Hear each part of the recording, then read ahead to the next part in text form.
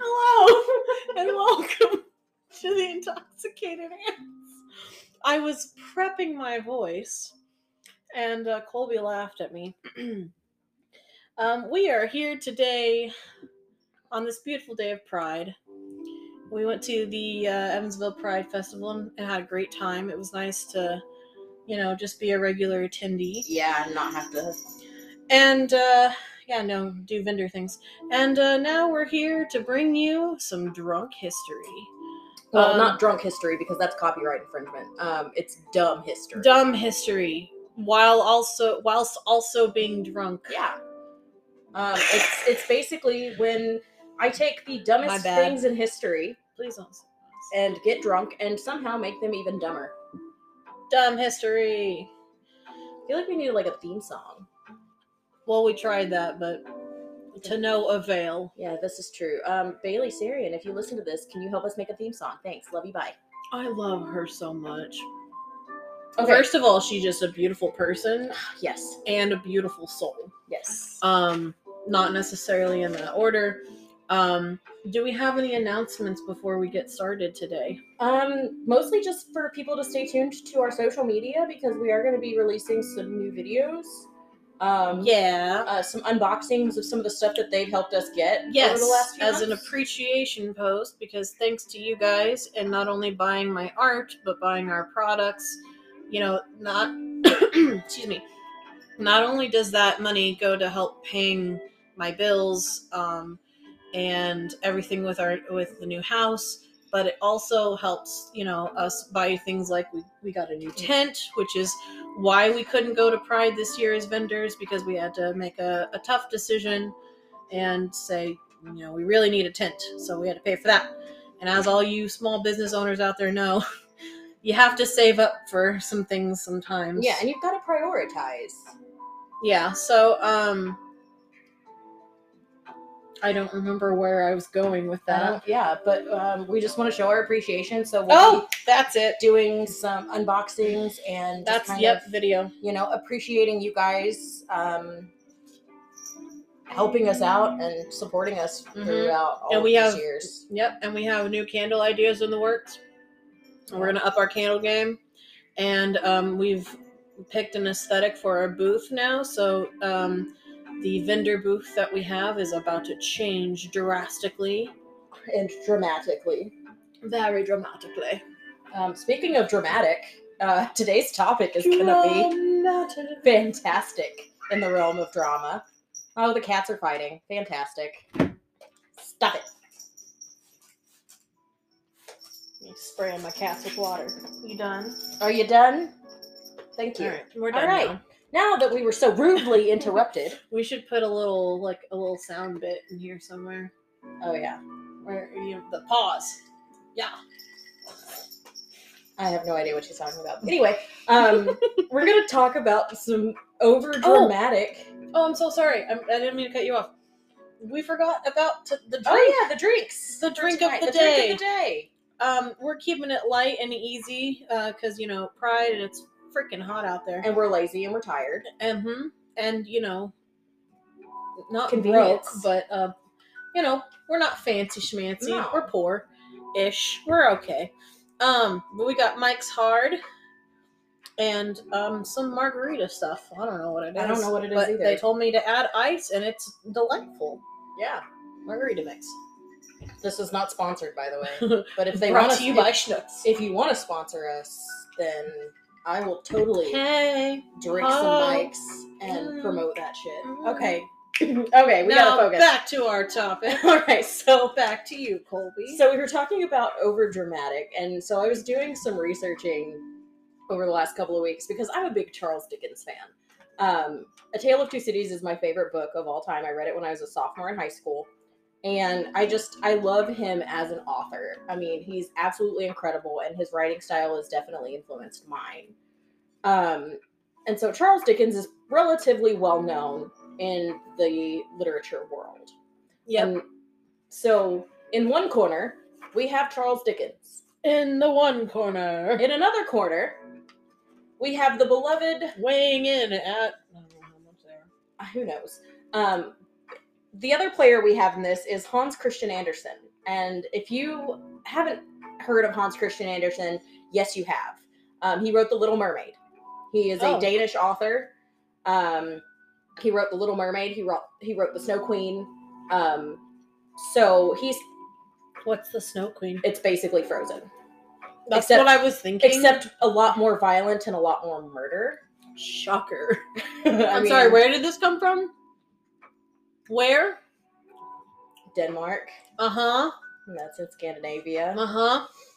She likes to poke fun at me being Scandinavian. It's fine. No, I like to poke fun at the fact that everything, including your children's tales and fables, all have some type of horrendous violence. Oh, well, yeah, that. I mean, like, if anybody's read the original Grimm fairy tales... Like, you better tie your shoes or your grandmother's gonna cut off your thumb.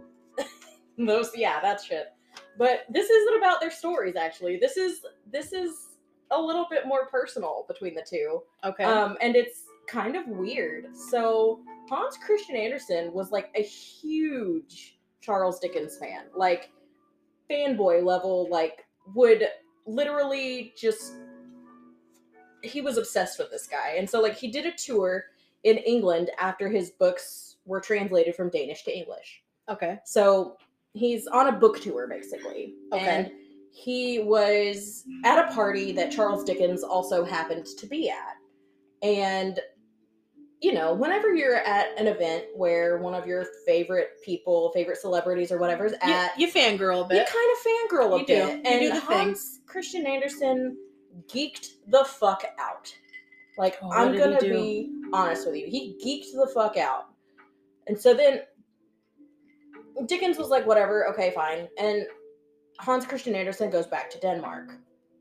Wait, so did they, like, have a powwow and talk? They just talked. They just chatted, you know, kind of like casual conversation at the party. And then, of course, Hans Christian Andersen has to continue on his book tour. Uh-huh. And then eventually he goes back to Denmark.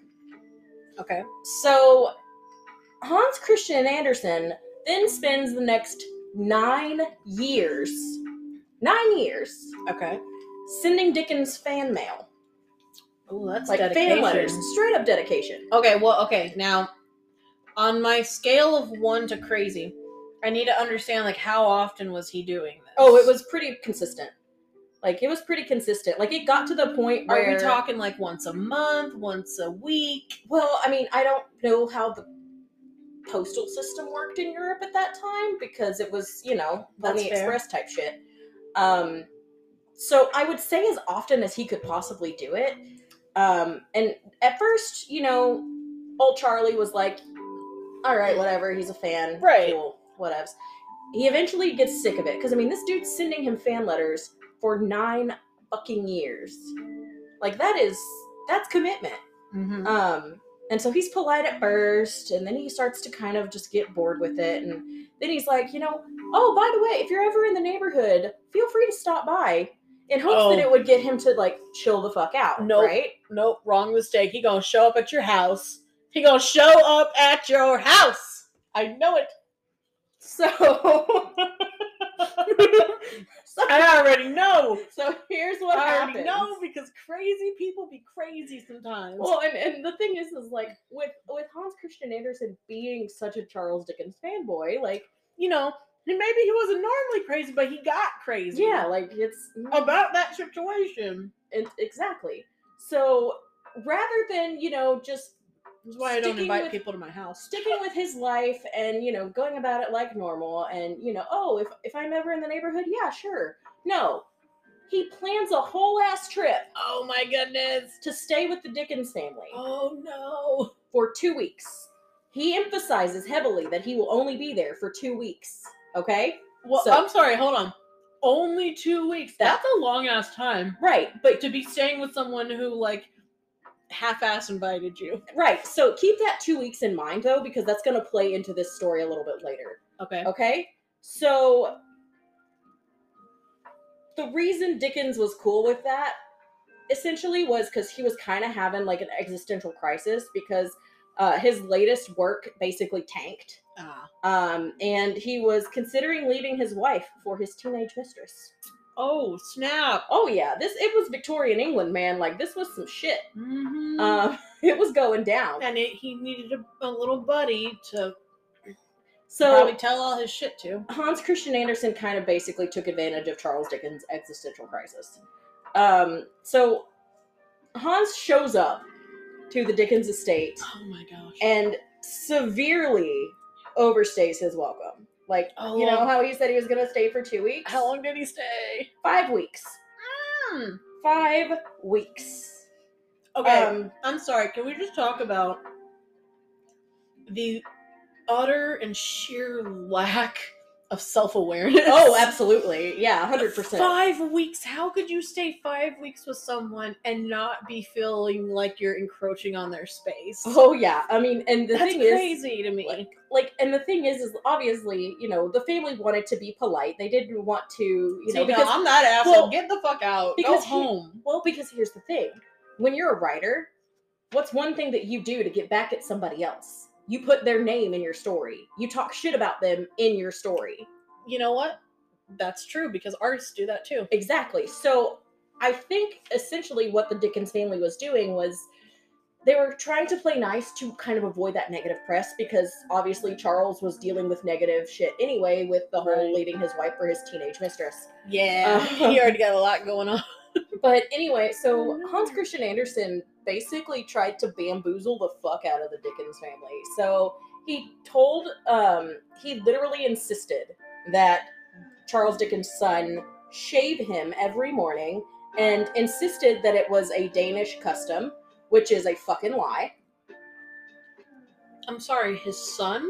Yeah, so Charles Dickens had a son who was close to adulthood, if not an adult by that point. Uh-huh. And Hans Christian Andersen essentially insisted that the son shave his face every morning. That's so weird. And insisted that it was a Danish custom, which it's not. What? It's a fucking lie. But why the son? That's so weird to me. I have no idea. That gives me cringe. Yeah, vibes. it's really kind of cringy. I'm not 100% certain as to why that was the case, but that's you know, so weird to me. It's some weird shit. On that note, I need a drink. Exactly. Like, honestly, this story is enough to make you drink. Like, it's that crazy. You go show up to someone's house for 5 fucking weeks. Oh, it gets better. Oh no. So oh no. Obviously, you know, when you're a writer, you continuously write and you're publishing and you're doing all of that, right? Yep. So it never stops. So Hans Christian Andersen had one of his works reviewed, basically, in a British newspaper. Okay. And it was a bad review. So Hans Christian Andersen, being the drama queen that he was, threw himself on the ground as dramatically as possible at the Dickens estate and cried hysterically, much to the annoyance of the entire Dickens family. Yeah. I can't. Legitimately throws himself on the ground in the gardens of the Dickens estate, crying because he got a bad review. Oh, buddy. Like, man, if you can't take the... I mean, Charles Dickens was contemplating leaving his wife for his teenage mistress when his work tanked. I mean, there's... What people need to understand is that when it comes to creative things like writing or art, it is subjective, which means that not everyone is going to like it, and you have to be okay with that, and you have to be okay with the critiques.